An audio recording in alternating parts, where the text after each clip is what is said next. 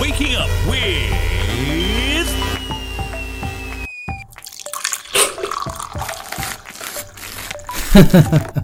Shivraj Prashad, your host on Good Morning Grammar.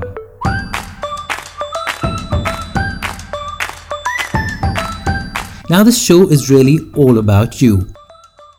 If you hear someone using poor grammar, pronunciation, or just enunciating ideas poorly, instead of being rude and correcting them, just turn them over to our Good Morning Grammar experts. Now it's time for Words on Wednesday with Preeti Singh. The English language, like any other, has been corrupted by many.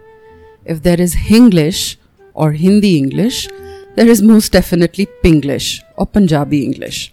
Now, Panju friends and I have often laughed at our parents, grandparents and relatives' use of this strange concoction of Punjabi English that we've all grown up with.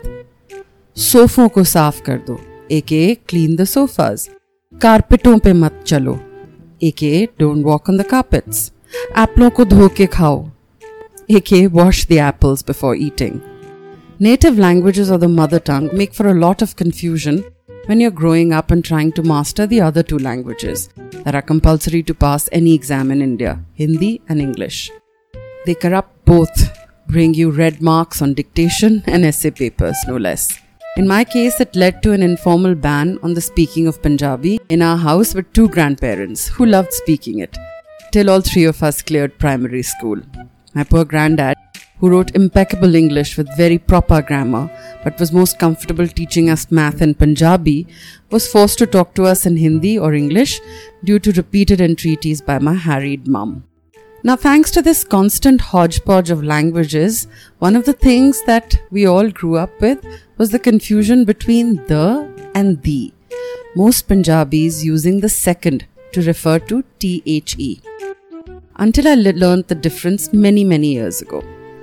The is used as pronounced in front of words beginning with the 21 consonants of the English alphabet, whereas the as pronounced is used in front of words beginning with the 5 vowels. It's strange, but I've become so used to the distinction that I use it without paying any attention to it anymore, till someone points it out. I guess it just comes naturally when you practice enough. So here's the difference. Can you please pass me the cup on the second shelf? Versus, may I please take the umbrella that is at the door? Also, there is a similar rule of thumb when it comes to a and an. Many of us force the an in front of all words beginning with a vowel, like we've been taught, which is absolutely how it should be. But we forget that while speaking, an is also used in front of words that are consonants but have a vowel sound. And sometimes some words beginning with vowels have a consonant sound, so they don't require an and are preceded by a. Here are some examples of the use of an. I am going to get an apple to munch on. Versus, it will take me an hour to get ready today. Notice the use of an in front of hour? Even though it starts with an H, but because it has an A vowel sound. And here too the same rule applies to the and the. The hourglass has been flipped and not the hourglass.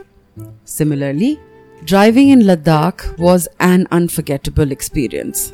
Versus, a university is where you may go to get your master's degree. Notice the Y sound here, hence the use of a instead of an in front of a word beginning with a vowel.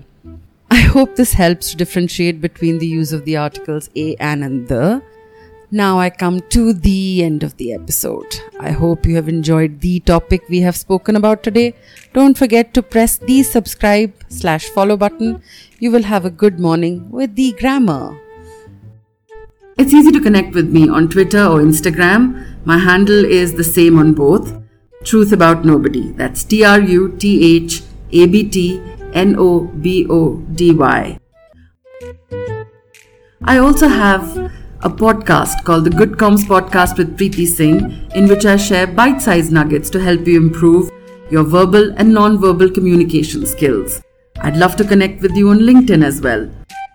Till then, see you next Wednesday for a word with me on Good Morning Grammar. I hope what you heard was useful, but we'd love to hear from you as well.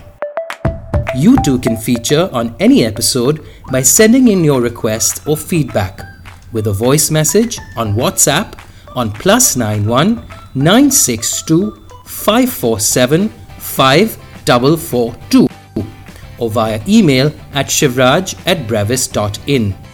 We'd be happy to read out your message here or even play it on an entire Friday special episode.